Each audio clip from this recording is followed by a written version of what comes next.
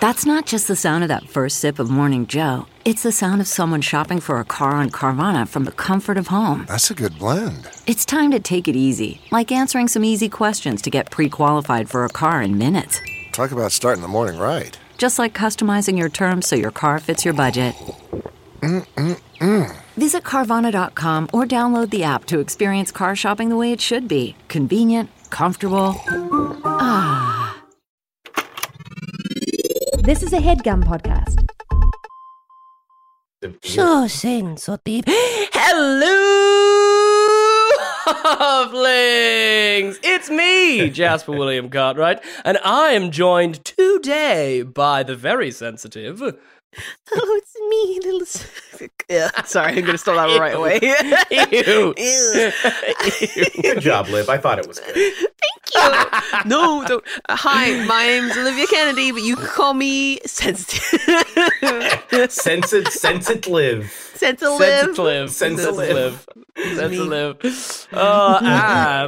Jasper, your intro this time took on an almost Good Morning Vietnam quality. Have you ever seen it? Good Morning Vietnam! anything that tangentially puts me anywhere within sight of Robin Williams, I will take. Agreed. I will take. Yes, So, including the thank you. cocaine consumption, the rate of cocaine and consumption. Big props. Right. Okay, so probably not that. Okay, so yeah.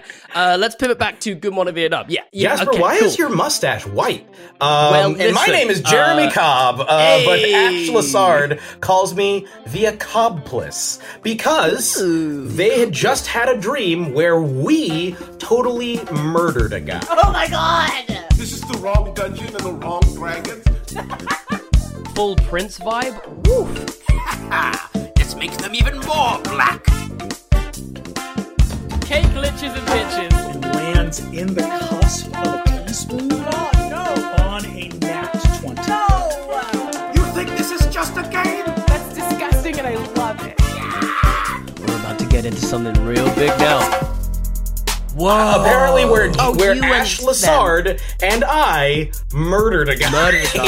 Which is wild. Did you get any more details? Like, No, as in, they was just this said that like we murdered a guy. Like the motive or anything? I don't know. I want to. Okay, so I hopefully, if you're a patron, you're still listening to this. Was it Ash Lassard? Was it Ash Lassard. Yes. Ash Lassard. Can we get like a little more detail here? Because I'd love to know if this was like you killed someone, Jeremy was there, and you were like, Jeremy, I'm going to need you to help me here. Yeah. If this was like a planned hit, I'm fascinated by this. Was it a crime of passion?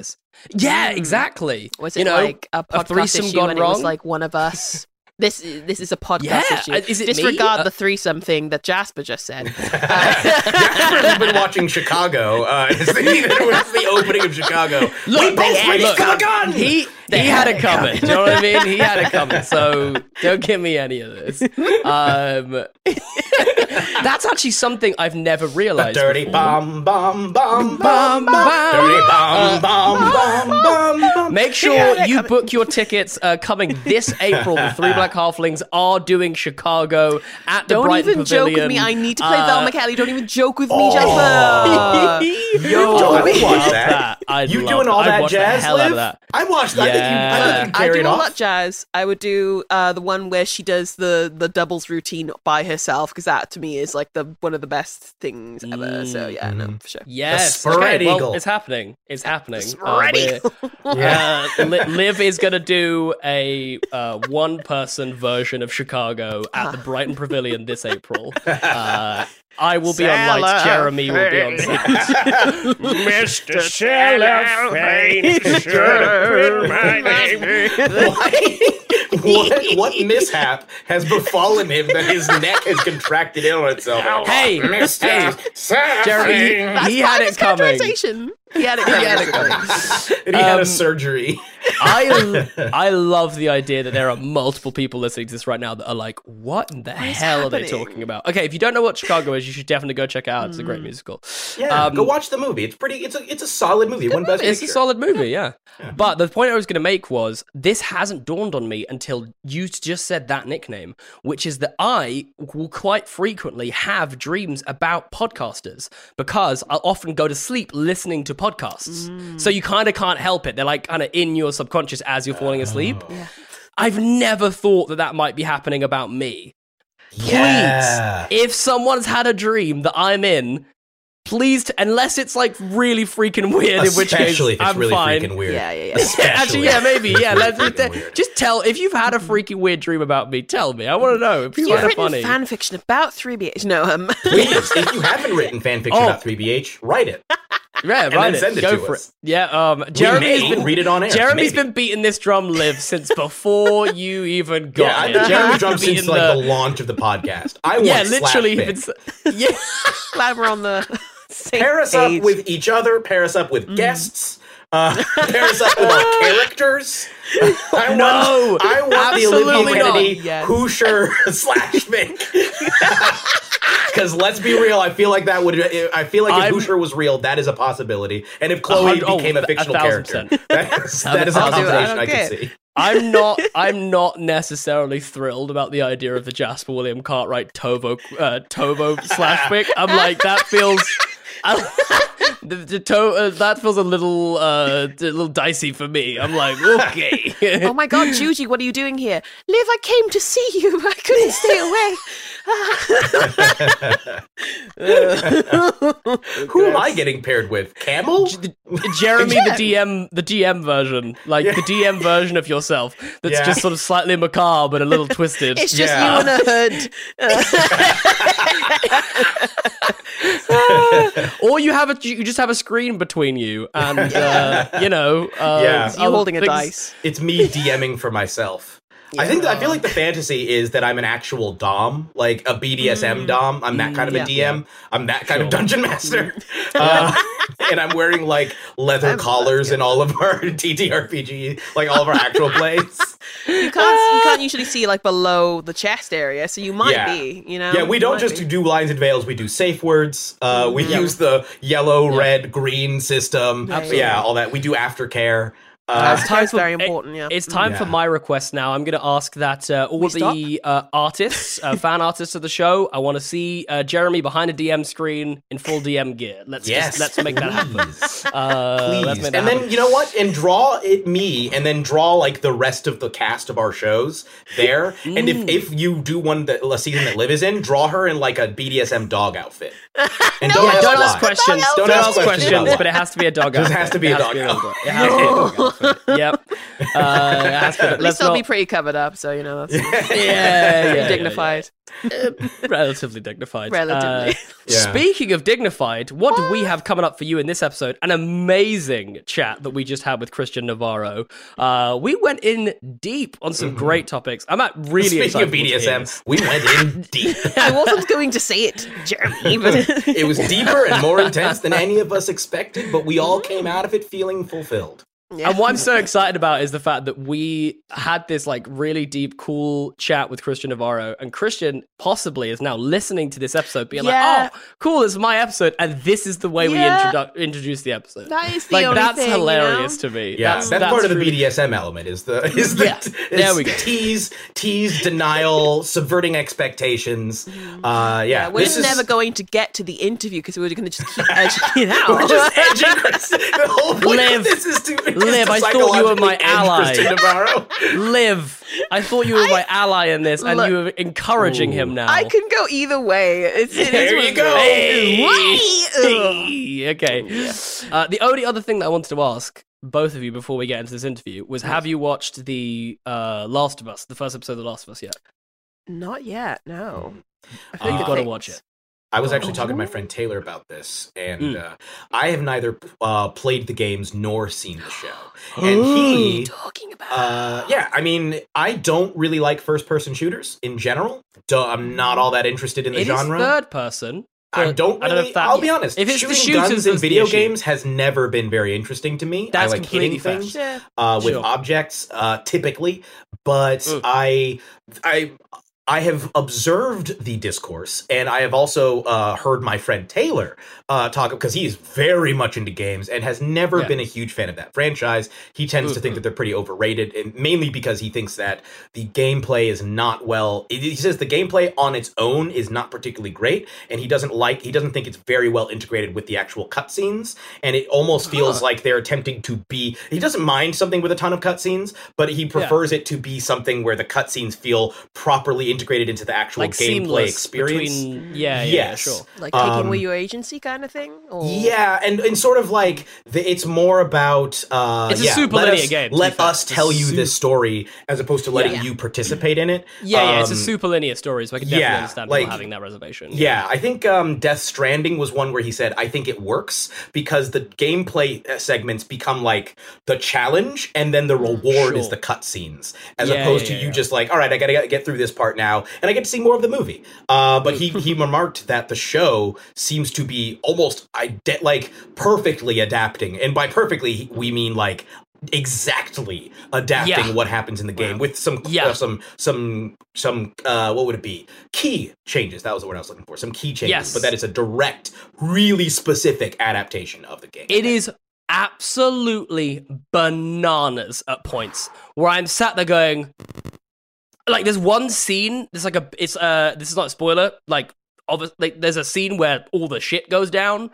and it's in like a high street, and I was literally there like rubbing my eyes, being like, have they somehow like rendered the game to, like, it was like it was like 1-to-1 some of the stuff. It's like a Zack Snyder's Watchmen situation. It's like, it's the like panel. That's the same thing. They did the exact same thing. Yeah, but it's absolutely wild how like close it is, and honestly, I love the main two. I think they cast it like pretty incredibly, and weirdly, Bella Ramsey I think actually looks quite a bit like Ashley Johnson, which is a slightly strange. Like I don't know, maybe people might not agree with me with this, but I genuinely think that Bella Ramsey actually looks like Ashley Johnson, which is weird because Ashley Johnson doesn't look like Ellie. But anyway, that's our side thing. But anyway, it's just my recommendation for this week. I thought it was absolutely brilliant. I thought it was scary. I think it actually does a better job with some of the stuff. Like the opening kind of whole section is better than it is in the game, because like very short and you're like straight into like action in the game. Well, I guess they have the chance to kind of like rethink things, don't they? So and you kind of get a bit more build up and you get a bit more emotional connection to stuff and whatever. And like, I think it's just really, really well done. And I think it's hopefully bodes well for us nerds who want, game movie adaptations and stuff, that you can do it right. Like, also, there's a long way to go in the show yet, but, Speaking of nerd stuff and adaptations, there is also a Last of Us board game coming out this year. So, keep an eye out for that. Can we play that? Oh, for sure. I would love that. Can we make that a thing? Yeah, sure. When you're back in the country, Jeremy, can we film ourselves playing that game? That would make me so happy. I would be fine with that, yeah. I would love for the first way I experienced the story to be through a board game. For a board game? Yes. Also, I love, sorry, Liv, what were you The saying? Last of Us. Yeah. It's a board game. It's you play as Joel, Ellie, and a few other characters from the game, and you're basically like trying to get to Jackson. I'm pretty sure that's where they're trying to get to in the end. You're trying to like go against like hordes of clickers and like get supplies and stuff like that. But it seems really cool. I'm excited for it. So yeah, super dope. I have a little recommendation as well. Oh yeah. I just recently watched Alice in Borderland season 2. I'm not the biggest fan of it. I think that some of it is very, very stupid. I just want to say that up front. I think that it is very stupid. Not the whole thing. I actually think like the baseline concept for the series is very cool, but there will be moments where the reality of it gets completely shattered for me. In season 1, this is not a spoiler, most of the injuries to people in season 1 are treated very, very seriously. When somebody gets hurt, it's like, oh man, and it's like a big deal. And then a guy punches a tiger and sends it flying through the air, and there's no explanation for that. And it's like, what? I love that. Why do we? What? What? How do we? What? You can't have that, and then a man punch a tiger and never explain.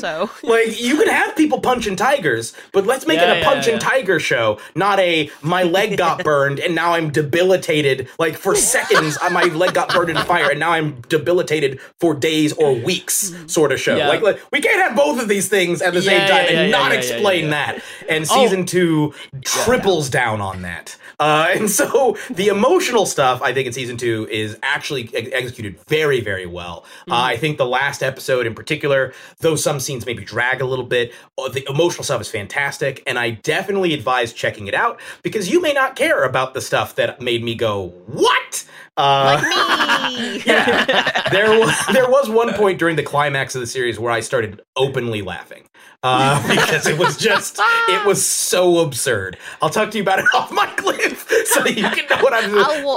Here's the thing about me. I will watch any old shit and I might like it, honestly. Like I've watched all of Chicago Party Ant and I'm like, it's kind of funny. I don't even know what that is, but it sounds like I have no idea what you're talking about, but it sounds ridiculous. It's literally just like a lady from Chicago who just likes to party, and it's an animated show. It sounds great. Just like, I love to I can't do a Chicago accent. She's like, I love baseball. It's flawless. But check out Alice in Borderland. It's a cool series. Like, there's a lot of cool stuff in there. I think season 1 holds up overall better for me than season 2 does, but season 2's got some great stuff. And yeah, I would say the great stuff is worth, for the most part, watching through it is pretty violent. It's in the same vein as Squid Game or Battle Royale, minus most of the social commentary of those series or works. But it does have a lot of like emotional, psychological commentary stuff. So yeah, I would say definitely give it a check out on Netflix. On Netflix. Nice. And you can also check out Chicago Party Ant on Netflix and at me like, what the fuck are you doing, Olivia? Is that your recommendation for this week? Switching it over from the board game. If you feel like calling me out, just go for it. I'll keep recommending stuff that I've watched that you can be like, why have you done this? Yeah. So. That is absolutely phenomenal. I love it so much.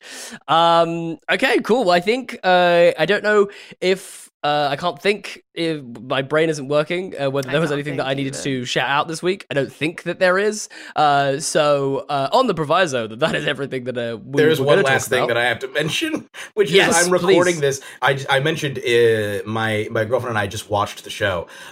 She does not share my sentiments. She is very much like, look, I will fill in the blanks for the creators. When I watch, if I'm bought in, I will make excuses. Do the work. You'll do the work. So if a character, for example, gets shot in the head, and you see their brain splatter across a wall, and they inexplicably return moments later, still able to function and fight and survive for hours longer, that she's like, nah, there's an explanation for this. It's fine.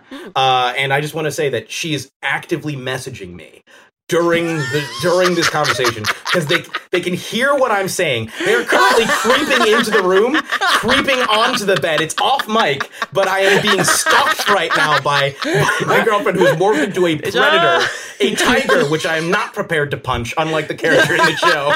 But because this tiger would obey the laws of physics and you would not have the ability to punch them across the room. I am in imminent risk of being So all right, let's say goodbye to Jeremy right now. Yeah, go ahead and goodbye. I just want to say it's been a real pleasure. And we'll be looking for a new Black Halfling. My next broadcast will be from inside of my girlfriend's belly as I have been devoured and slowly being digested. Jasmine and I did the same thing. Just cut out all these bubbling sounds. Just cut out the bubbling sounds. The bubbling and the hissing. Dan, if you make this crystal clear for us.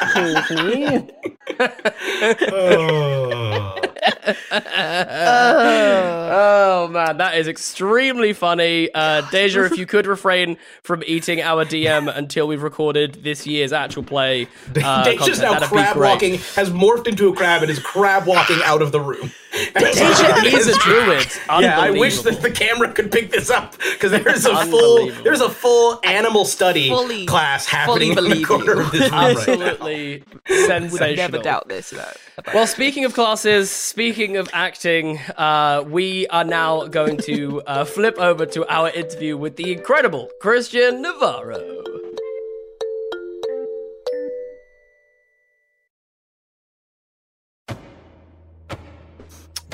Oh, wait. Hello there. I do believe there's someone at our door there. Oh, Jeremy, Liv, are you in? Oh, I think someone's at the door. Oh, you right there? Oh, yeah, no, I'm in. Oh, my accent's slipping, but yeah, no, here I am. You're from Newcastle. Oh, yeah. Where were you from, Jeremy? Normally you come in as a pirate. Yeah, I've been sailing the high seas, me hearty. And I didn't come here to sit inside of this little hobbit hole. Well, I'm glad ye back, because we've got a guest with us today. Oh, that's so nice. It's lovely. Well, I'm gonna go and open the door and see who's there. With me cutlass at the ready. I walk over and I open the door to reveal our guest this week. Christian Navarro is here. I am the Christian Navarro. Hello. How are you doing today? I'm doing well. Is this the halfling convention I've met? We have the whole convention in this hole right here. Well, you know what they say. Here A halfling is never late. A halfling arrives precisely when he intends to. That's exactly what they say about us halflings. You cannot. Yeah, that is exactly the phrase. Yes, a halfling never showed up anywhere they didn't want to be. Yes. Or everywhere they shouldn't be. Exactly. Yes. Exactly.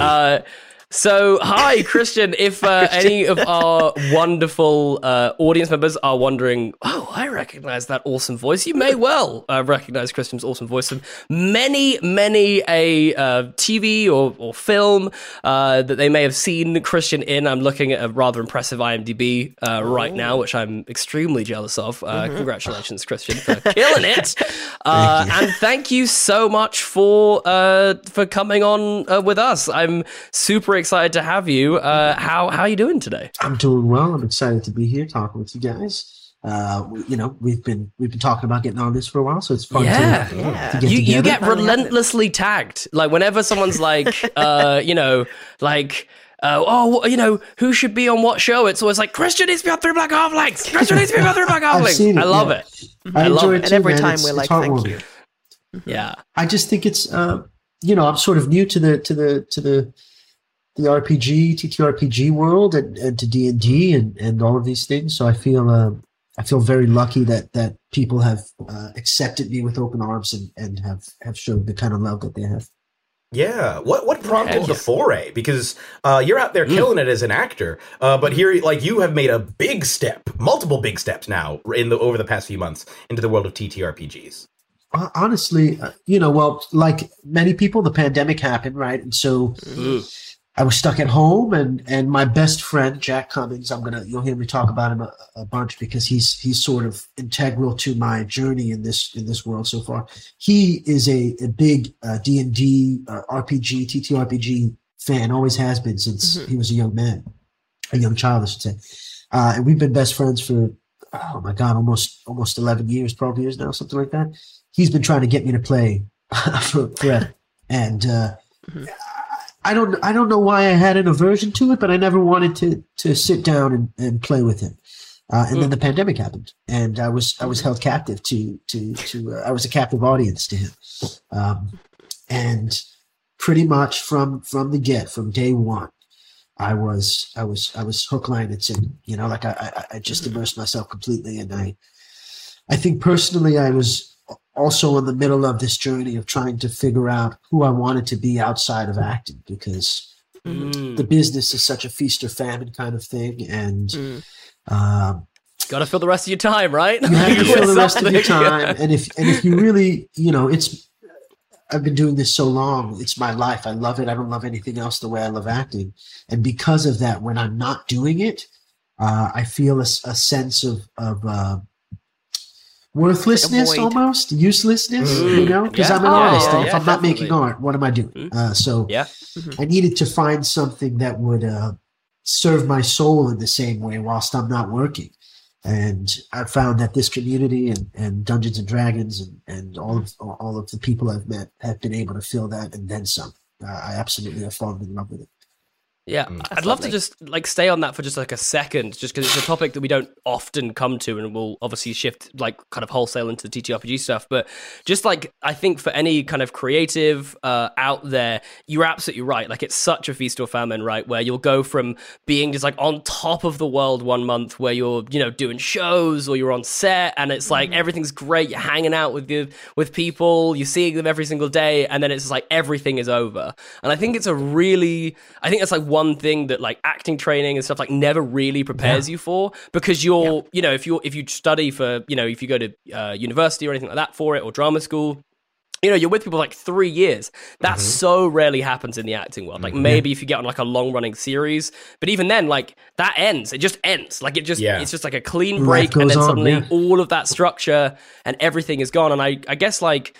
Because I would agree with you, I think D&D has very much filled that gap for me in my life as well. And I'm just kind of interested in terms of like, how do you find like kind of managing that? And have you tried anything else in terms of keeping yourself feeling creatively kind of relevant? And obviously, we all know that you are creatively relevant all the time in the same way that I might be when I'm feeling like I'm not. But I think for it's about yourself, right? Your own personal. I think journey. that's the struggle for a lot of, probably for all artists. Is it's not so much being creatively stimulated, because I think people like yourself and myself and people who love art and love making art and creating, we always find ways to do that, right? Even if it's just twice a week sitting with friends playing a game like this where you get to be fully creative and immersed. I think the struggle for me specifically is being being at the top of the hill, sort of, right? And then it's taken out from under you, and everybody what's coming next? What's the next thing you're doing? Yeah. And you put that expectation on yourself because you've achieved something, and you don't want to, you never want to take a step back, right? So it's about doing the next thing. And I think what I've had to learn, and it's still a process, and I think it'll be a process my entire life of accepting this, but you just can control the things that only you can control, right? I can control my work ethic. I can control the preparation, the time that I put into auditions and the work that I do. And I can control how I choose to stimulate myself and create art in those down periods when there isn't paid work, or you're not seeing my face everywhere in movies or a TV show, Yeah. And letting the ego go and saying, hey, I don't need to be on top. Everything has its time. Everyone has their season, right? You just have to stay true to yourself, and you'll come back around. You always do. Yeah, I wanted to comment on that because as an actor myself as well, it's been I think it's very interesting to see. I saw a clip recently of F. Murray Abraham arriving at, I can't remember which award. I think it was the Emmys. Arriving at the Emmys, and I saw, he saw the crowd applauding for him and didn't realize that they were cheering for him. And then when it occurred to him, his face just lit up. And it's wild to me because Amadeus is one of my favorite movies. But that movie came out in like 1983. Yeah. That movie came out almost 40 years ago. And that was his Oscar moment. It won 8 Oscars. He won Best Actor that year. He was incredible in that movie. But he's had a whole 40-year career since then. And it's really interesting to see, even for somebody like him who won an Oscar, there aren't very many projects of his that I could name. I'm sure he was working, but like between then and like the 2010s even. Because I know he's been doing a lot, like he's had a recent sort of upswing. I know he was in Mythic Quest. He was in the show that he was nominated for at the Emmys. He's been in the White Lotus, White Lotus, great show, Grand really good Budapest show. Hotel Really as well. Like he's had a recent upswing. He was in Louis actually in the 2010s at one point. And he's in Marvel. He's in Moon Knight. He plays Khonshu. Yeah, you're right. Yeah. Oh, yes. But that even as an example of him, he won an Oscar, and then while I'm sure he was doing work, he wasn't doing anything that was nearly as prominent as that for like 20, 30 years almost. And I mean, I'm sure he was doing it for the love of the craft. And I mean, it's not like he was doing tons of super duper prominent stuff prior to Amadeus, despite the fact that he is an exceptional actor. And I'm sure that he was still having a lot of success, but it just wasn't. There's different versions, there's different levels. Like, it's one thing to be on a major TV show and have everybody see who you are, and then you may then do a project that is seen by fewer people, that is just as artistically fulfilling for you, or even more so. But from other people's perspectives, I think there's also like it's weird to do a very forward-facing job like this, where you may be on what you consider your career is flourishing, but other people may think it's a downturn simply because you're not as visible on their screens and so forth, because the metrics of success is kind of skewed. Yeah, that's a very good way of putting it. I think that I was just speaking about this with my friend Jay Glazer. There's another actor, Frank Grillo, who's a friend of his, and he said something very telling. This business is the only business in which you have to consistently prove yourself, no matter your resume. Yeah. Or one of the few, right? I mean, if I was a police officer, my mother and father are police officers. If I was a police officer, you work 20 years, you take a test, you advanced in the department. There's a way up, and barring, sometimes politics, I guess, you will advance. If you work hard enough, you will advance. Your pay goes up, et cetera, et cetera. Acting is not like that, and the entertainment business is not like that. I can't tell you how many times in the last few years I've gone into a room to audition for something or over Zoom, and they'll ask for a headshot, or they'll ask for these things where I'm like, there's 100 hours of TV of my face, but it doesn't matter. It doesn't matter. This business is a very "what have you done for me lately" kind of business. And that's a tough pill to swallow, because if you ask me, I would say I have proven that I know how to do the job, how to hit my mark, say the line, be believable, and I work well with people. You won't find a set that I've worked on where they have anything bad to say about me. All of these things that I've worked to cultivate a career in. But those things never matter to the next person hiring. It's about, can you do that for me, and can you serve us now? So it's a tough pill to swallow, but no one in this business makes it if you don't have tough skin and a willingness to get hit over the head a bunch. Yeah, for sure. Yeah. May shock you to know that I too have dabbled in acting. Oh no. All three of us. The thing that I was told over and over again is that you have to be thick-skinned. Like, people are going to knock you back and like knock you down, but you have to get back up again and do the same thing again. And I was like, I may be too sensitive for that. Am I? Maybe. I don't know. But like, I imagine it's something that you have to really believe in yourself. I imagine, You have to have an unshakable confidence, I think, which is, that's the entire game, right? Is believing in yourself so strongly that and believe me, hundreds of no's, thousands of no's, that they don't shake your confidence, because, and I've learned this now, 12 years in this business, most of the time, the job goes to the person that it's supposed to go to. And as a young actor, you don't see that. You think, why not me, right? I've given my best towards this audition, this meeting, why not me? As I've matured and I've grown a little bit older, I've seen that, and not just with acting. I think in life generally, what I'm learning at 31 now is the things, the opportunities that are meant for you will come to you one way or another. And sometimes opportunities that you didn't know you needed or wanted come your way as well when you're ready. And you just have to be prepared for those opportunities, whatever they may be. Yeah, and I'd say that the on the confidence point, It's like, it's about convincing someone that you don't know, who's never has no reason to like you or to know you or anything, and give them the confidence in you in like 5 minutes. Like, that's the job of acting, right? It's like a 5-minute meeting, self-tape, Zoom call, like you said, and being like, hey, I'm so confident in myself that I can do this job. I'm going to make you feel confident in me. I'm going to make you feel safe and secure that you can cast me and know that I can do this job. And that, like, there's going to be no backlash because you gave me this opportunity. Like, I found that it's similar. It's tough. Yeah, but I found it's a similar perspective in regards to D&D and live playing and all of these things. I feel like I was so, 3 years ago, I watched Critical Role for the first time, and I played for the first time D&D, and I was very clear in my mind. I love what these people do. These are best friends who have gotten together, who love spending time with each other and creating things. And because of that, they're able to affect millions of people and change people's days and lives for the better because of nothing more than sitting with your friends and doing what you love. And I was so in awe of that I knew in my head I needed to meet these people. I wanted to be friends with these people. I wanted to work with them, and I wanted to find a way to find a little niche in this business so that I could do that with my best friends.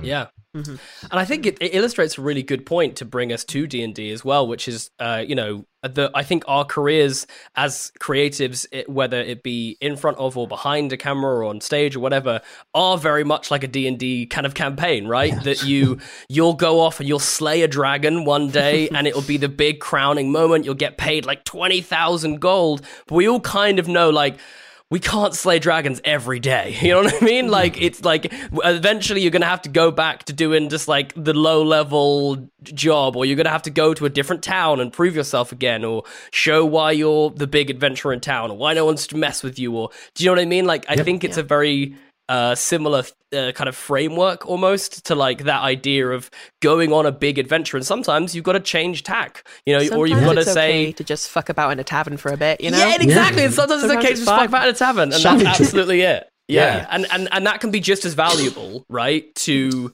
the overall journey. Those will be a part of the memories that you remember at the end. You fucking about the tavern. Often those moments that stick with us the most. Really, I think. I can't really detail all of my successes, right? Like, I can't remember those moments as clearly as I can remember the journey, the getting there, the struggle, and the after. Like, there's these peaks and these highs that we reach as human beings that are infectious and in a way keep us going for the next one and the next accomplishment that we work hard for. But all that really sits with us is the swimming through the shit with the people next to you, right? Like, you have to make it there, and that's like D&D.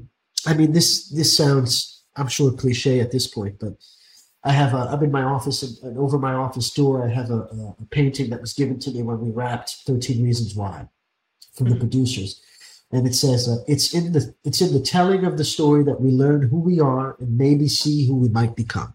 And I've always thought.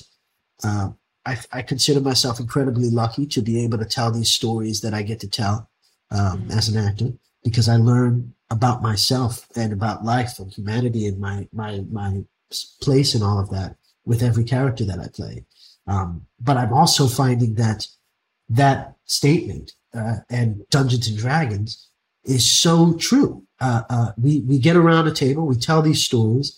And one of the most beautiful surprises of this is how much I learn and grow as a human being playing these games. I mean, empathy, compassion, friendship, love, all of the tenets of being a human being. We get to play these emotions to their grandest scale. Yep. And then leave it at the table and walk away and really let those things sit with you. And I feel like I tell people all the time now, it's the gift. Give yourself the gift of playing this game once. Absolutely. I completely agree. And also, I would throw out there, for improvisational standpoint, from like for an acting stuff, like it's like a genuinely like a masterclass. Just playing this relentlessly with like other people who are like quick off the bat with improv and stuff. Wow. Like, the difference is the difference between me now when before I started playing D&D is millions of miles away. It's incredible how much more confident I feel going into like a, even like a comedy setting. It's just, and like off the cuff and all that kind of stuff. It's huge. It's like amazing. What you're talking about is life stuff too, right? Yeah. It gives you absolutely. confidence. I think this game, in the same way an improv class does too. God, I'm awful at improv. Comedy scares the shit out of me, really.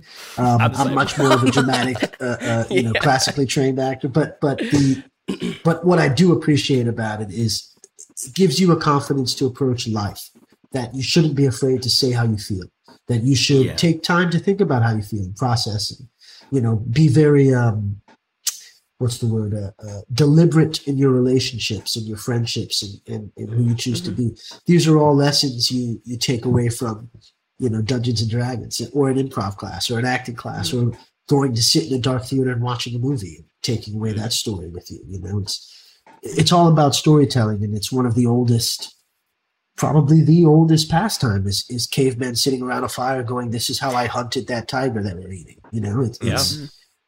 There's something very innate and archaic and primitive about storytelling in any form. And I think Dungeons and Dragons and other tabletop games really capture that and force you to action, call you to action, I think. Yeah, you mentioned other tabletop games, and it's one thing that I've been kind of learning more by playing other systems, and even just looking at different eras of D&D. It's interesting how when looking at the early editions, like especially like first and second edition of Dungeons and Dragons as a game, it was, I think, less about the storytelling and more about the winning. Like you would go in and try and defeat the monster, defeat whatever was in the dungeon, take the treasure, rinse, repeat. And I think that it's interesting to see how that has transformed, along with the game becoming more mainstream over the past 10 years. I mean, I'm sure that shift started long before, but in the mainstream, I think of D&D, in fact, I know it did because it was. I think I don't know, Christian. Have you ever seen The Gamers? Okay, I've talked about it on here before. I think it's by Dead Gentleman Productions or Zombie Orpheus Entertainment, although those also may be just connected. But it's like an online, or not online. Well, it's basically a very, very low budget student film that a bunch of dudes made, like in college, where they're like a bunch of guys in a dorm room playing D&D, and then they would cut to themselves as their characters. And this was like in the 2000s. So this is, I think, even before like the Community episode Advanced Dungeons and Dragons and so forth, like in 2010. And it's a fun little movie. And then they made a sequel to it called Darkness Rising. And in Darkness Rising, the main conflict is between optimization versus storytelling. Okay. That is like in the main plot is these people are used to playing with an optimization method, and then the DM and the new player want to go for more of a story direction, and the DM is frustrated because he's trying to focus on the story, but his players only care about getting the loot. And I think that dichotomy has always existed, and the way that it's sort of and in the past 10 years it's really shifted. And I think it's interesting that we now view D&D as that when it didn't used to be quite that way, in the sense that we now view D&D as a storytelling device, when it kind of always was, but it was also kind of a war game hybrid thing, and it still maintains those roots. So I guess my question would be, have you played any systems that are more explicitly storytelling focused, where it's like, it's all about the collective storytelling. We're even in some cases removing elements like dice, like when you play Wanderhome or something, where there's no dice. It's just you all telling stories, or the young people, the juveniles on Modes of Transportation series, where like it's still emphasis very heavily on collective storytelling and that sort of thing. Have you had any experience with those sorts of games? I can't say that I've had much experience with that sort of let's say freedom of movement and sort of moving away from dice and all of those things. What I can speak to is I have played a few campaigns or one-shots now where the theater of the mind is the primary battle map, right? Either because of virtual connection or whatever the case may be. And I find that I thought I would be very apprehensive about letting those go, the dice roll and the battle mechanics that come with the map and all of that. but it actually has opened up gameplay. I've found super in a freeing, few right? of those settings where it allows for and it allows for more activation of the sort of movie in your mind, and I think that we'll start to see as the OGL debate continues to sort of rage on. We'll start seeing systems be built that are even more accommodating towards that sort of storytelling. Because I think what you've seen happen over the last 10, 15, 20 years is the innate desire for storytelling taking over those sort of battle mechanics, because they were initially war games, like Warhammer and even some of the predated actual war games that they used to play in military schools, right, where this sort of thing was born. I think that was the first draft version of this thing.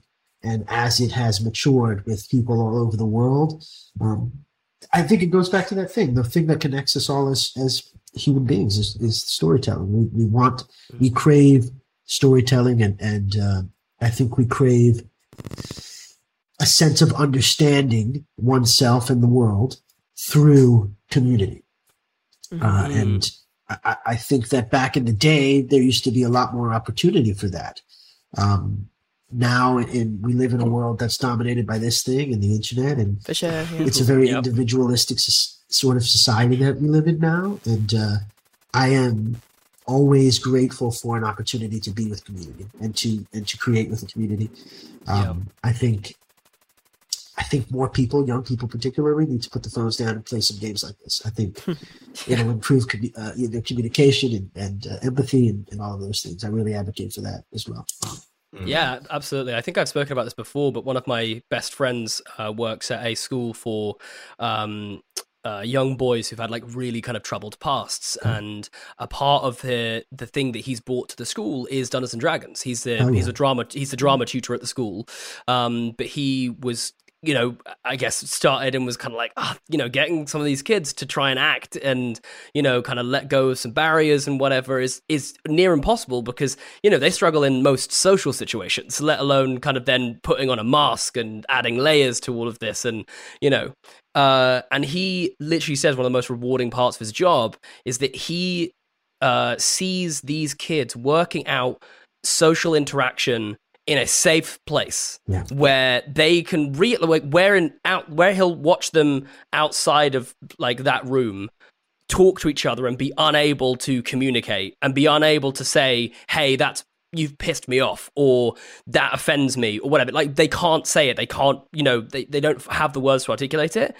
But in the game, because there's some structure to it, because there's this like these mechanics to it, they can go, oh, I can see that approach didn't work. Right. Let me try something else. Let me, and like he says, seeing them develop these skills in this way is like absolutely like, he literally says he'll go home and just like cry like with happiness, because he'll have watched these kids actually just he'll be sat back and they'll just be talking to each other in a way that literally they are unable to do outside of this game, and then seeing that have an impact on them in real life. And I think you're absolutely right. I think you've touched on something really, really poignant there, which is just that I think that this gives us a sense of community, and I think most importantly a safe sense of community, because I think that nowadays there is so much judgment, there is so much kind of you put a picture online or whatever and it's like, what do the comments say, how many likes does it get, this kind of stuff, and it's exactly, it's all judgment and it's all scrutiny.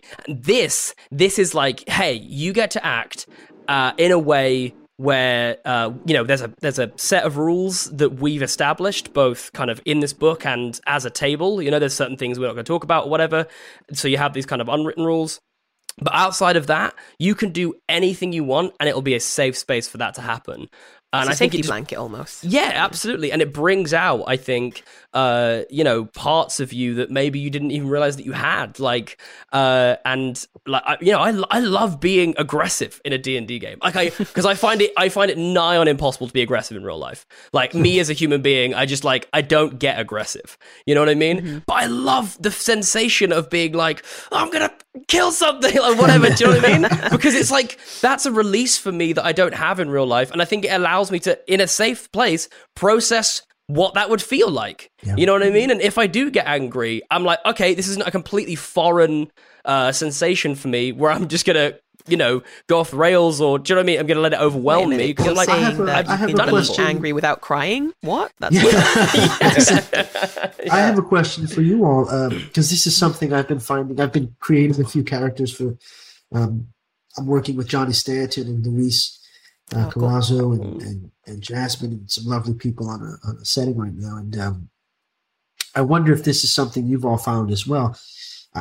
I found that as I play more and I create more characters for new campaigns, this lovely little happy accident has started to happen where the characters I create at some point in time during the playthrough, I realize that there is an aspect to this character that correlates to some part of my own journey that I subconsciously or completely absentmindedly have built into this character that now I get to sort of work through and live through. It's happened to me by accident a few times. Yeah. Is this something? Yeah. Okay. Yeah, definitely. Like, it's wild how I personally believe, and I've said this so many times on the podcast, I personally believe that you put a little bit of your personality into each and every character you play. Like, some aspect of you, like, I have like an Aasimar kind of cleric who is like really naive, because sometimes I can be quite naive, something I like need to work on. I have like a bard that lets me like explore like a little, maybe like a tinge of selfishness, but it's like, okay, maybe dial that back a bit, like, it just kind of like allows you to kind of look inward in a way, which in a way that can be like really healthy, actually. Yeah, I completely agree. Yeah, I want to. Oh, go ahead, please. Christian. No, please, go ahead. I think that I completely agree with what Liv is saying, and also what you were observing, Christian. It's reminiscent to me of concepts like Death of the Author, where it's not entirely to the, like, it's not exactly the same thing, but the idea of, if you're not familiar, it's the idea that the author, once they create a work, it can be viewed separately from the author. And part of the logic behind that is that the author may not be aware of things that they are putting in the work subconsciously. And so they may not have intended certain things, but they're in there. And once it's out there, other people can read it. And I think that's kind of like, even if you're not intentionally doing it, it's still coming from you. I'm reminded of an interview with Paul Thomas Anderson where he observed that he kept writing like these father-son relationships, but also like homosexual, like, or subtly homoerotic relationships, or like longing gay characters in his movies. And it hadn't even occurred to him that he kept doing it, but he was like, oh, dang, that's weird. I don't know really what to say about that one. I gotta move on now. But it was like, and it's true. Like, if you watch his movies, there's a lot of like father-son struggles, whether it's his first movie, Hard 8, or A.K. Sydney, Boogie Nights, etc. Into There Will Be Blood, or The Master, and so forth. And there's also like a lot of homoerotic subtext in a lot of those movies between characters. In Boogie Nights, in The Master, again, always was Philip Seymour Hoffman for some reason. But one of the greats, rest in peace, Philip. Yeah, absolutely. But yeah, I think that is absolutely something that comes out when you are creating something. No matter what, it has to come from you. Even if you're drawing from other things, you're putting yourself into it. And so it can be really interesting to look at like the body of work, quote unquote, and in terms of like, if you're a DM or GM, what kinds of storylines you keep telling, or what kind of recurring themes keep popping up. I mean, I know people will talk about how if Brennan Lee Mulligan is running a campaign, the villain is usually going to be capitalism, whether that's intentional or not. It does seem to happen quite a lot. It always is. It always is. Or if it's characters and you're like, oh, each of my characters seems to have, like, there's certain themes that like these characters tend to be really anti-authority, or, you know, they tend to be maybe struggling with some element of their past, like reconciling who they want to be with who they've been, or, you know, all sorts of different things. Like, and you things that you may not have been. Money. Liv working out her financial woes through. My characters always talk too much, so I don't know. There's probably something there as well. I think the work of an actor, probably safe to say the work of an artist of any kind. And you all are artists. I think anyone who plays this game and invests in it more than casually, I'll say that, is an artist. And I feel like the work of the artist is to identify within yourself the sort of spectrum of human experience and the things that my acting teacher used to call them heartstrings. We all have things that, this word has been, I think, overused recently, but triggers us for good or bad, right? We have these things that we won't compromise on, whether it's animal harm or things that pull at us that immediately we feel something about. Yeah. And I think it's your job to move through life and identify all of those things and try to figure out how to, as the actor, how to access that feeling, that well of feeling immediately is the job of the actor. But I think as a D&D player, one of the things that I'm fascinated with is you get to explore those quote unquote triggers, or those heartstrings, as I like to call them, on a weekly basis, and really start to identify for yourself the things that matter to you. Because as an artist and a human being, I'm only speaking, it sounds so sometimes pretentious saying as an artist, but as an artist, you're all you have to concern yourself with, I believe, is your truth, crystallizing your truth, and making sure that your point of view, which is what other people are coming to see, your unique point of view, is expressed as genuinely and empathetically as possible. And I think you get to see people do that around a table every week when you play in groups, or you watch CR, Dimension 20. You get to see these people identifying the things that matter most to them and then standing in that truth. And I don't see that anywhere else in the world except on film sets, TV sets, when the actors do it, very occasionally amongst, people having like cathartic moments in life. But you see it all the time in D&D or around the table. Well, it's so funny because I was literally thinking something very similar to this, which is that one of the things, my answer to your question was going to be, one of the things that I love about making characters now, as I've played it for a couple of years, is that now I'm getting a very similar sensation that I often get with when I act a part that is sometimes like further away from me, which is that, you'll kind of get to a point where you go, ooh, something doesn't feel right here. Like it's like I'm coming up against something like internally, and I think part of the job as an actor is to identify whether that's like you not feeling right, like because it's something that, like you said, it's like one of your heartstrings, or whether it's like the character is meeting something that they're not comfortable with. And I think it's such an interesting kind of process of identifying like, oh, like, is that me not feeling like truthful, or is that me not feeling like I don't like the situation, or is that like is the character coming up against this? And then also getting to live in it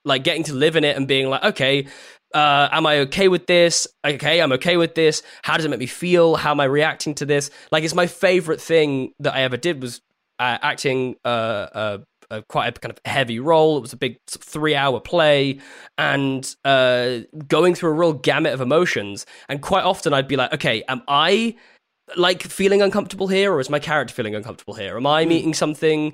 And I think that like you said, you get to see that all the time when you're watching these actual play shows. Like people coming up against situations which they'll have never been through in their life ever, because they're, huge, larger than life situations where you're slaying a dragon or whatever it may be, and coming up against like a moral question and figuring out like what that is and how that sits. One of my favorite actual play characters is called Muti Quoba, which is from the Cub and the Caterpillar, the first series, and then the Tales of the Spider Queen.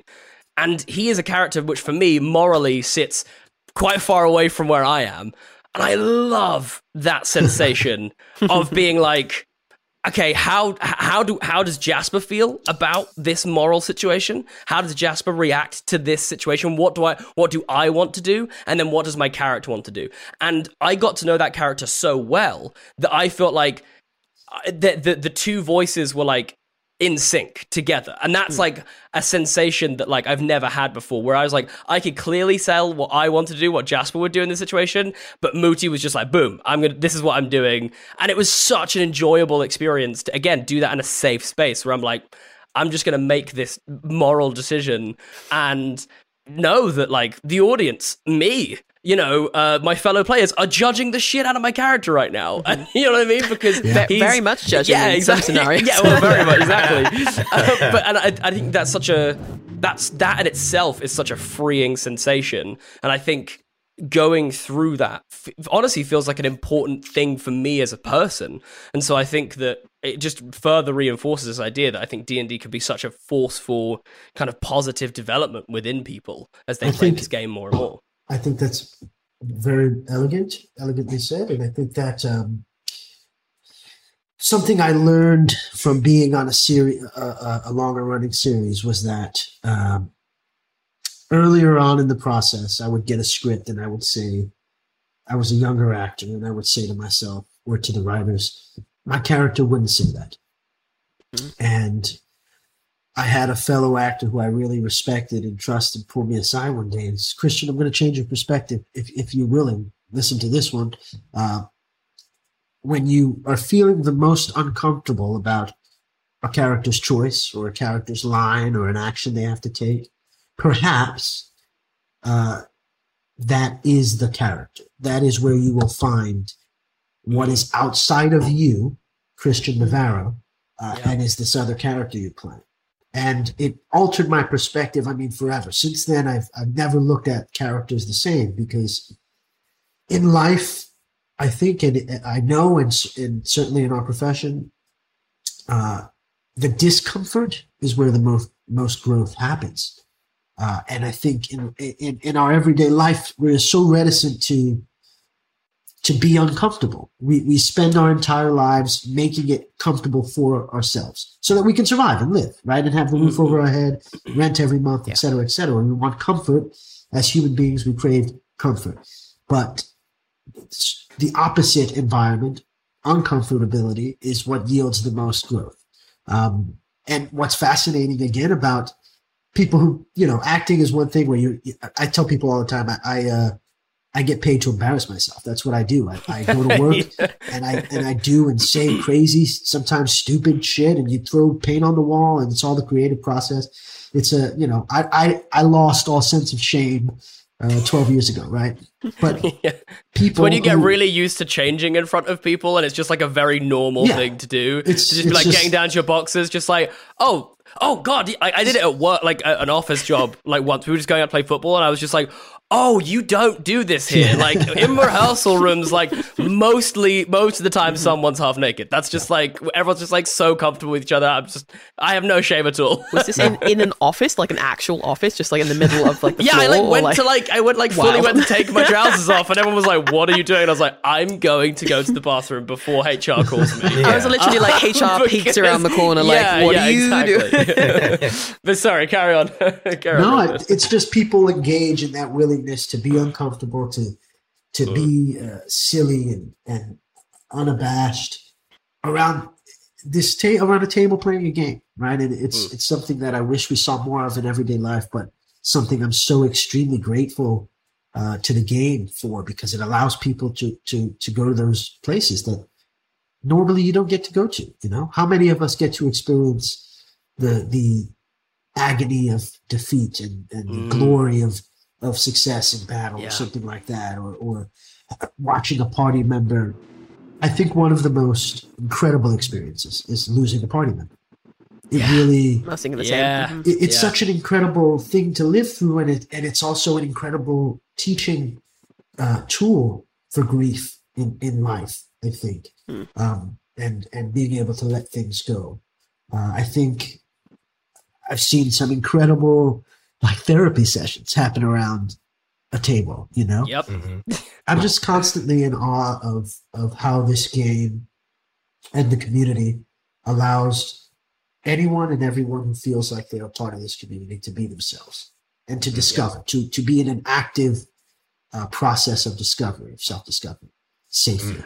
I think that's a I think that's a really lovely point, actually. And I would say, I don't know about you guys, but I would say that this is probably the first industry that I've been a part of, and I've worked in many different careers, like different kinds of work, and I'm kind of including, I've done TV work, I've done theatre work, I've worked behind the camera, I've done production, pre-production, all that kind of stuff. This is the first time I think that I've ever really felt when I've gone to industry events, when I've jumped on Zooms with people like I'm doing with you now, where I feel like I can genuinely be myself, like the sort of truest version, where I'm not putting on any kind of voice or doing any kind of performative element. I'm just existing as me, and the reaction to that is one of support. And I think that's really, really unique to this community. But also for a fact, wouldn't be afraid to sort of say hey, that wasn't on the level, or that wasn't the right thing to say, or do you know what I mean? So you can feel kind of comfortable in knowing that,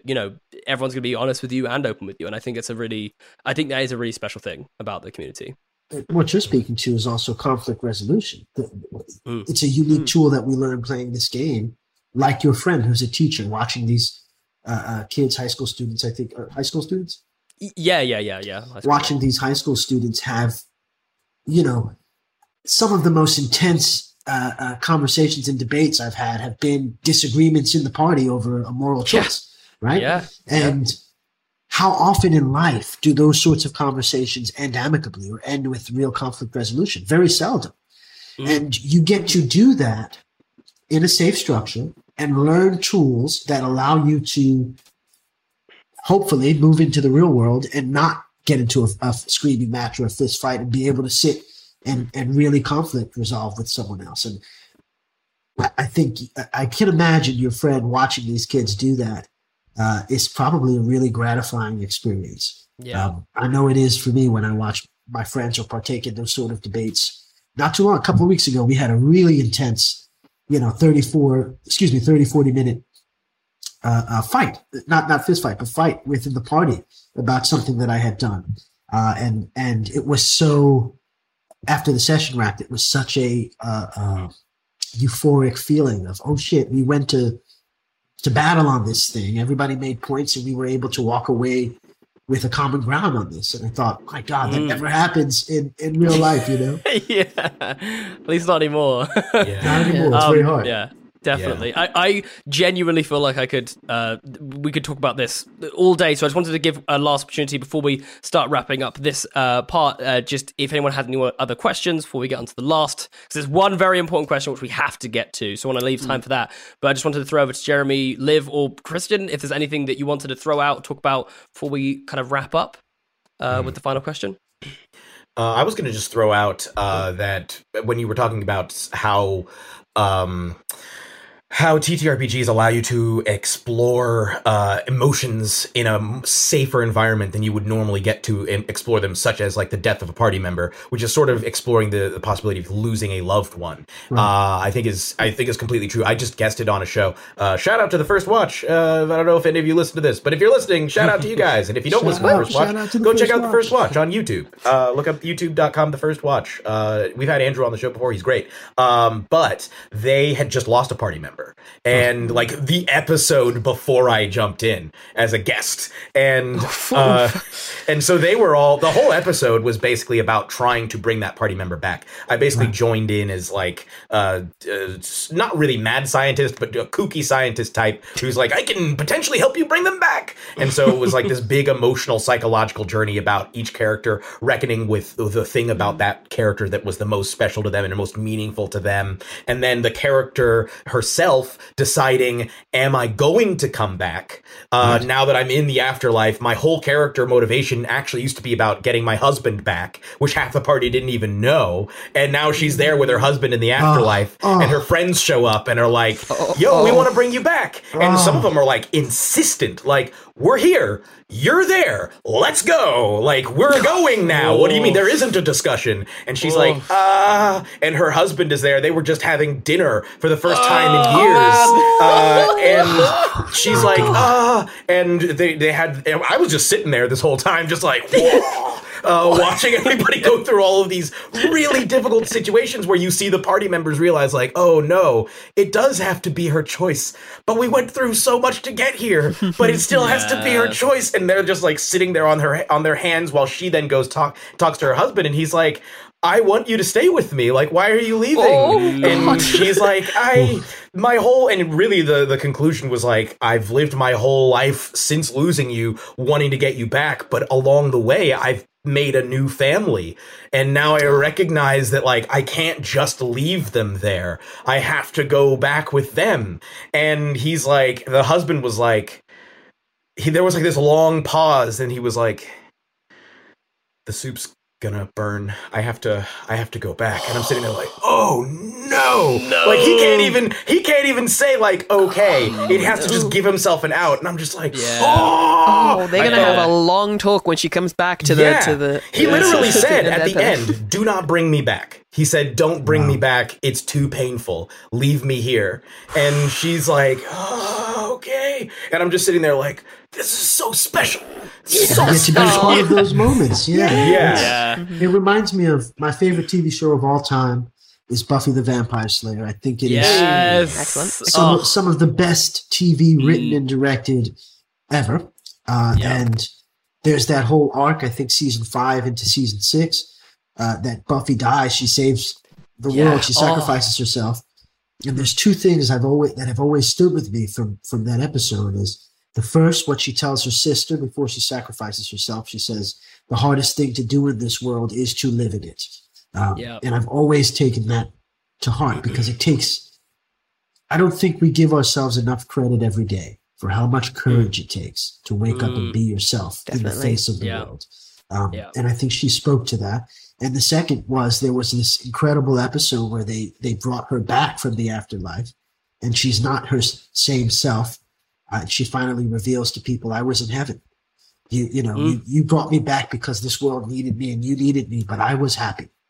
And I thought that was just one of the most beautifully done TV moments, but something I've thought a lot about since then, right?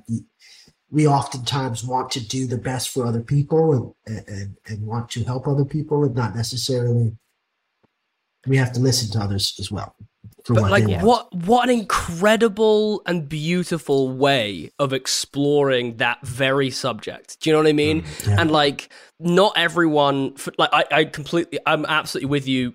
My fiance made me watch all of Buffy the Vampire Slayer during lockdown, and it was absolutely, it was like an incredible experience. Like, I'm happy for you. Like, as soon as we started watching, I was like, oh, every single night in lockdown we're watching like 3 episodes minimum. You know, that's how it went down.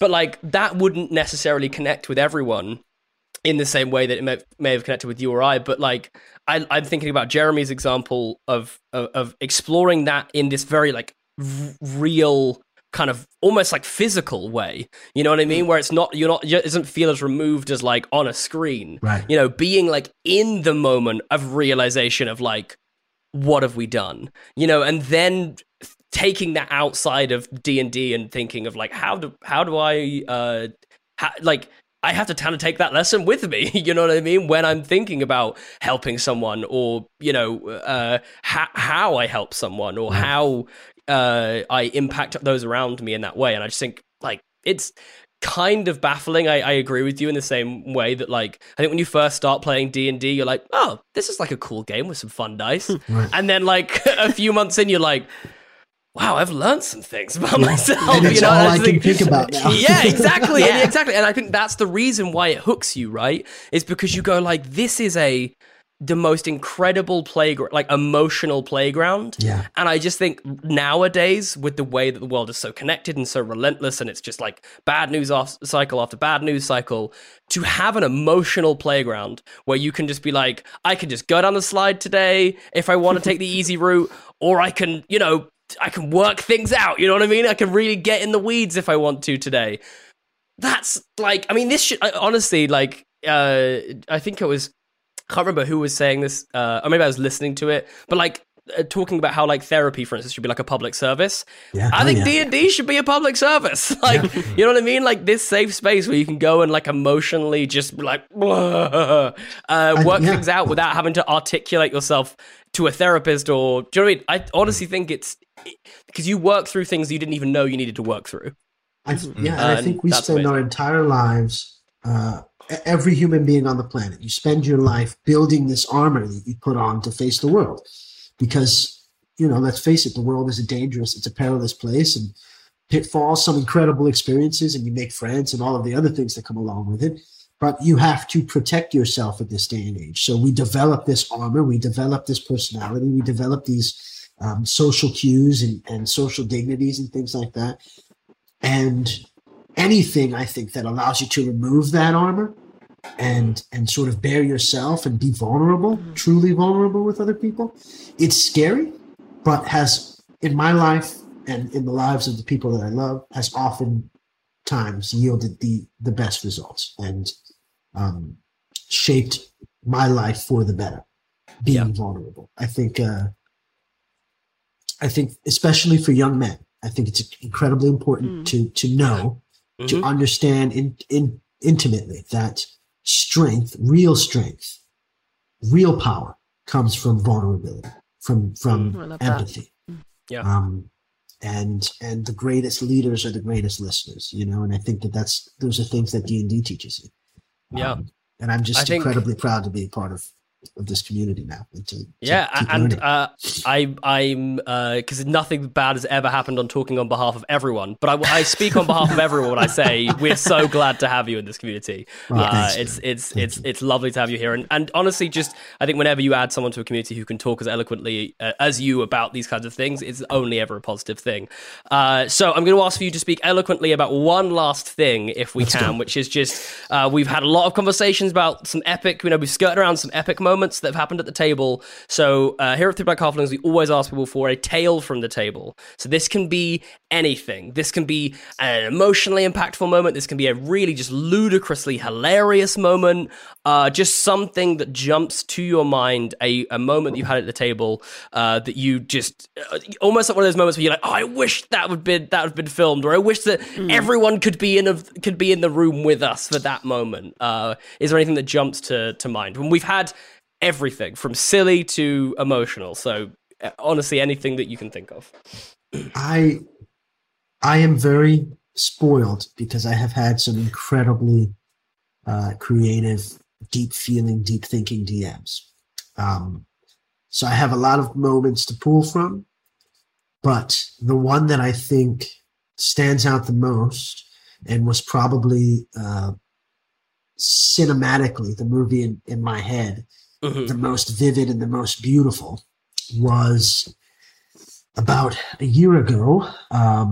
We, in one of my home campaigns, DM'd by my very best friend and brother, Jack Cummins, we lost a party member in an unexpected battle.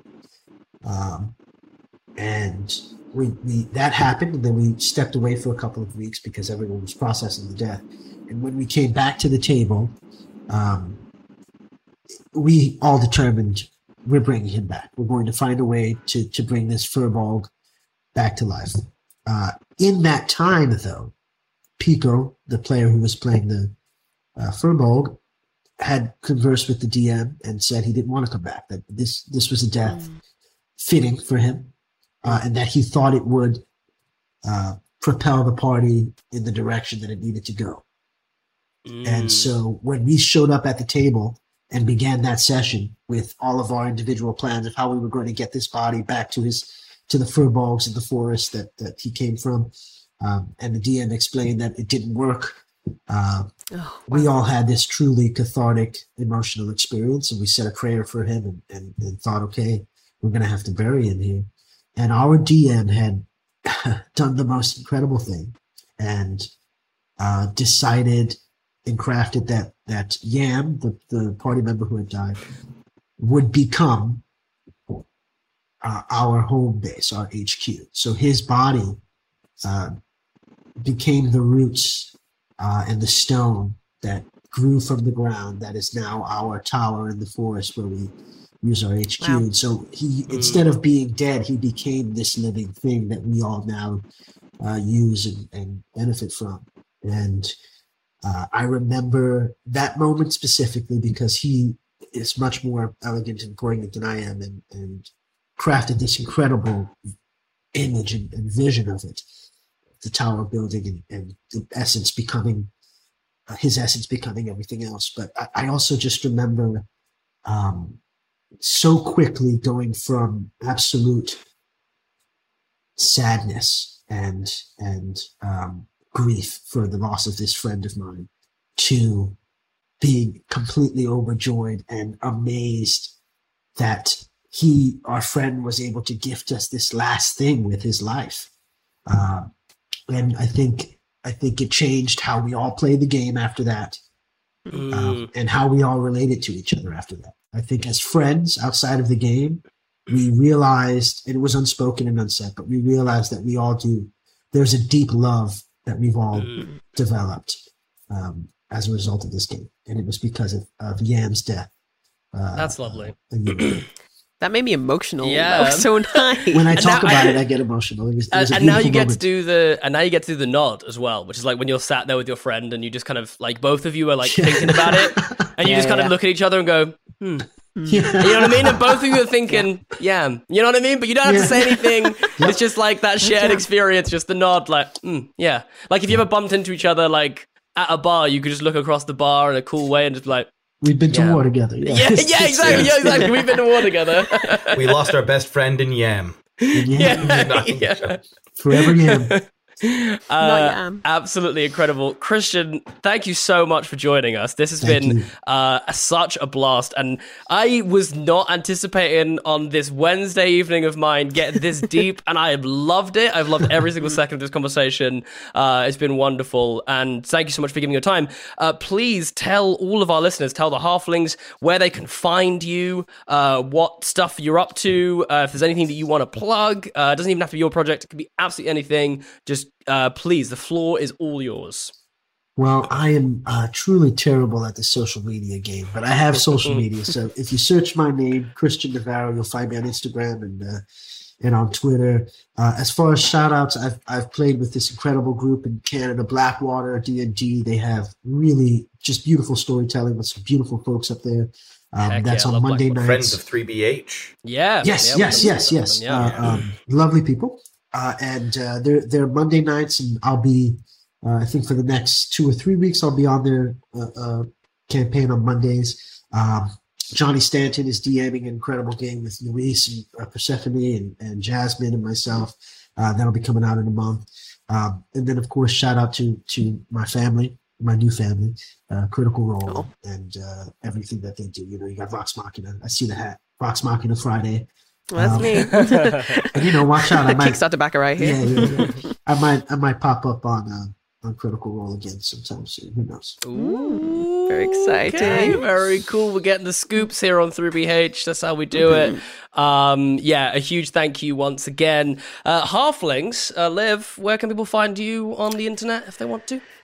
Yeah, you can find me in various places, but you can find me on Twitter at Does Dark Magic. You can find me. I'm trying to do the YouTube thing a little bit. I'm making some videos. Okay. Yeah, I'm Olivia Does Dark Magic on YouTube. So you could search me. Maybe I'll pop up.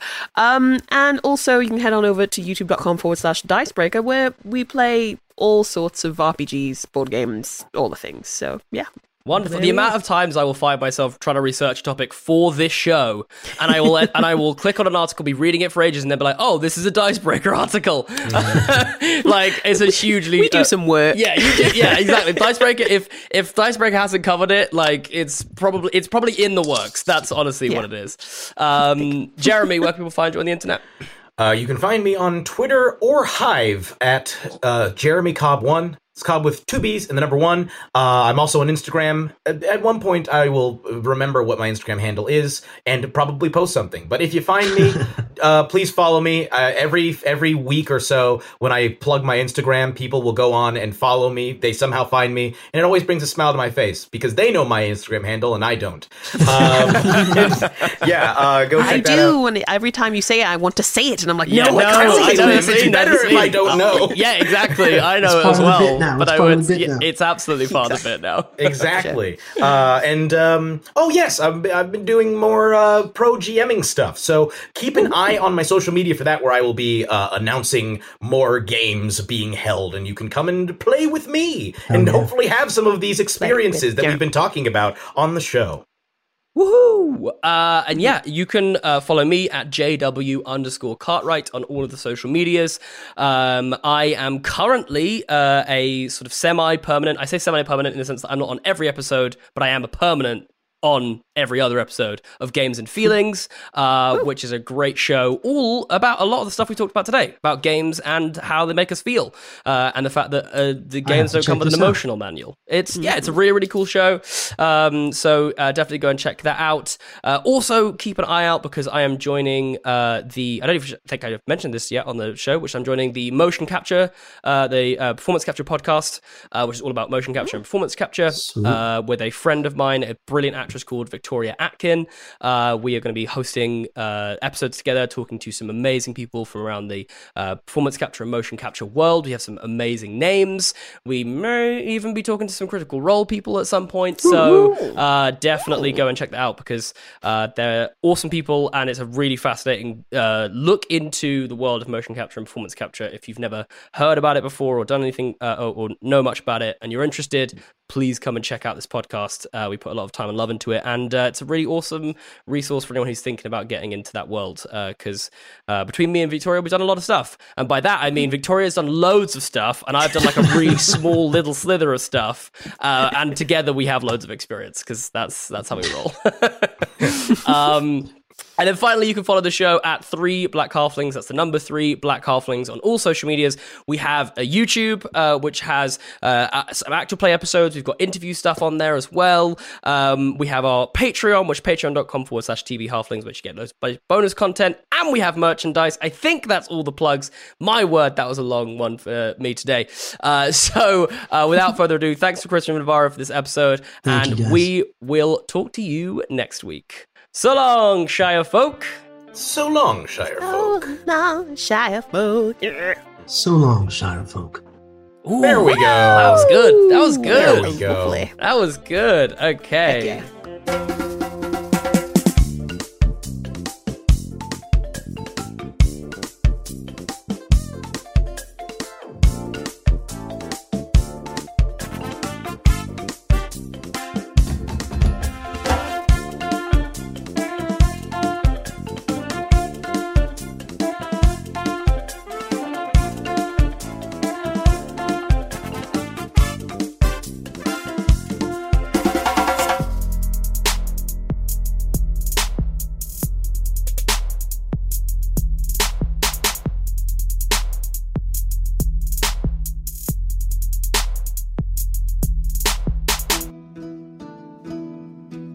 Halflings, is about that time that we thank the people who have signed up to the 3 Black Halflings Patreon.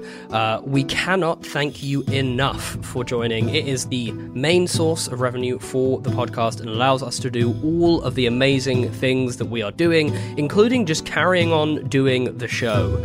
We love you all so, so much. There is so much awesome content that people are enjoying over there, and we are getting very close to achieving a stretch goal, which is starting an Outlaws and Obelisks source book. So if you're interested in seeing that, interested in supporting the show, and interested in getting a ton of bonus content, then why not check out patreon.com/TB Halflings. But without any further ado, I would like to thank the following people for being generally incredibly awesome folks. So a huge thank you to Andy C., Malcolm Johnson, Christopher Michael Watts, Sunny Yin, Nicole, Leanne, Nia R., Nota Fed, Ben Blair, Breon Harpering, JF, just JF in capitals, I love it, Abigail Cooksley, Eden, the DM. I wonder if Eden's a DM. Dalton Joles. Neil. Ernest Lewis Jr. Love that name. Orlando Taylor. Cass Marie. Friday. Just Friday. Maybe it is a Friday when you're listening to this. I hope you have a lovely Friday if that's the case. Be the 8-year-old. Yep, that's one of our patrons. Be the 8-year-old. Gotta love it. Why not? Be an 8-year-old. It's great. And Callan Rowe. Thank you so much for joining the Three Black Halflings Patreon. You are incredible people and helping to support this show every single day. We really appreciate it so much. And if you are interested in signing up, then you can do so over at patreon.com/TV Halflings, or just go into the link and the bottom of the description of this episode. Thank you so much and have a wonderful day. So long, Shirefolk.